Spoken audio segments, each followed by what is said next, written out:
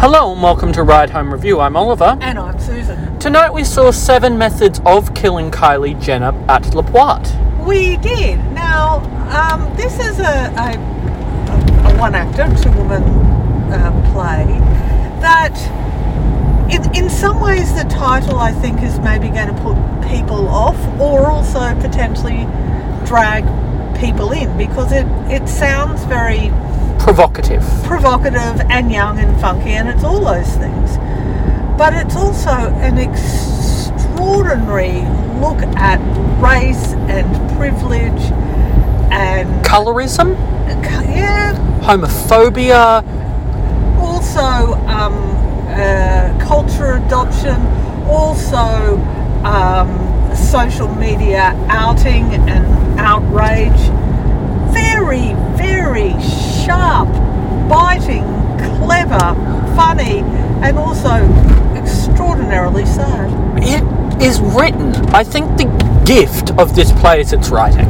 Yeah. Oh, look, which is not to say that the two young women playing the lead roles were not exceedingly talented, but they were presented with material that just jumps off the page, that if you don't speak fluent gifs and tweets and so on,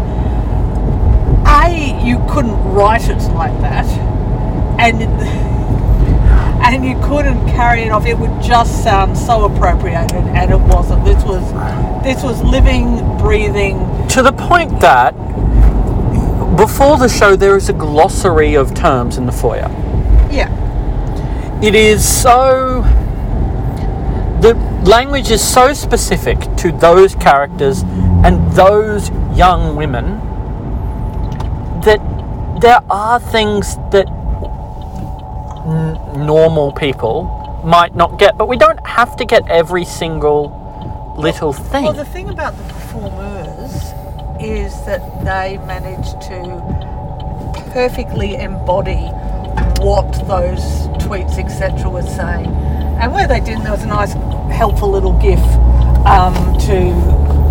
The technical support elements really were magic. They didn't overstay their welcome. No. And so if you couldn't quite get what was being said, it didn't matter. You knew exactly what the intent was. And if you got the reference, even better.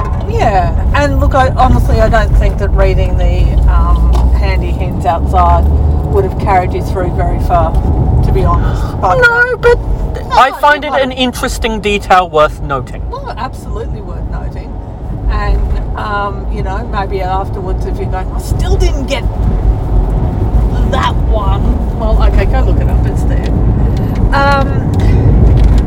I think this is really quite deceptive 90 minutes wrapped up in a bundle of glory.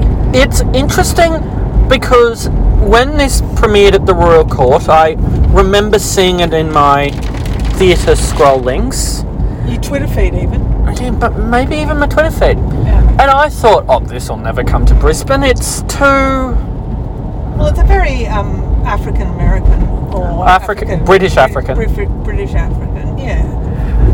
And I'm shocked that it came to Brisbane. I'm thrilled that it came to Brisbane. But it goes to show that anything can come to Brisbane.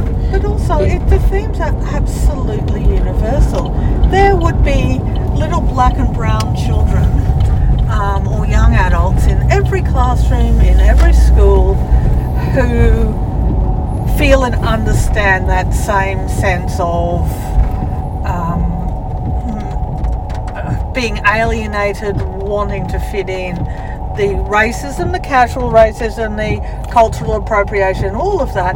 The idea, and this is where this piece kind of comes in, that if Kylie Jenner gets lip fillers, she is praised for her beautiful full lips and her new look, whereas these young women spent their childhood in playgrounds being absolutely mercilessly teased, ridiculed and bullied for having the same big lips, big bums, big hips, etc.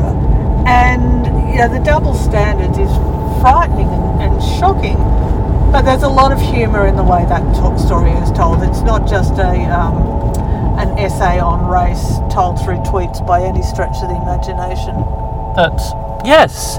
It's an interesting show that I think needs to be seen. Young people, go see this.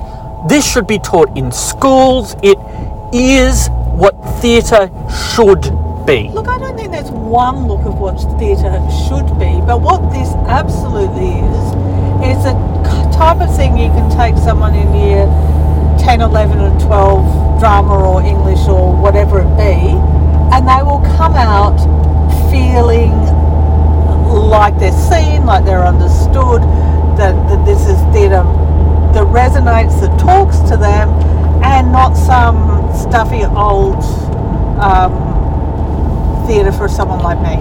Because really, when it comes down to it, most of the average bunny ears people with their bums on seats in the theatre look considerably more like me than like a high schooler. But you're a dying breed. Thank you for that. I was planning on staying away a little bit longer, but yes. And just like Fangirls that Queensland Theatre did a couple of years ago, it's a piece that even dinosaurs like myself, dying out any day now, will enjoy, will understand, will get up and cheer, but so too the young people will embrace it. And it got a standing ovation. Sometimes we're a bit on the standing ovation, but if it deserves it... This one fully deserves it. And this one, everyone jumped to their feet and fully embraced this show for the amazingness that it was. And it wasn't easy to get to tonight. I mean, Brisbane is... No, when we got there, it's like, oh yeah, we haven't numbered your seats because of the number of people that can't turn up. Just take any old seat you like. Yeah, look, but it was worth it. Oh, it was absolutely it was worth it. And now that we're just about home, it was doubly worth it because we didn't die. Yeah.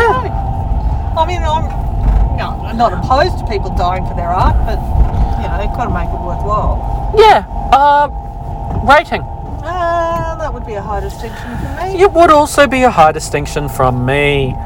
We'll be back at some point. Well, yeah, I may be back tomorrow night after Les Mis, but the weather around Redcliffe suggests to me I probably won't be. It'll be later in the week. We'll be back. Bye-bye.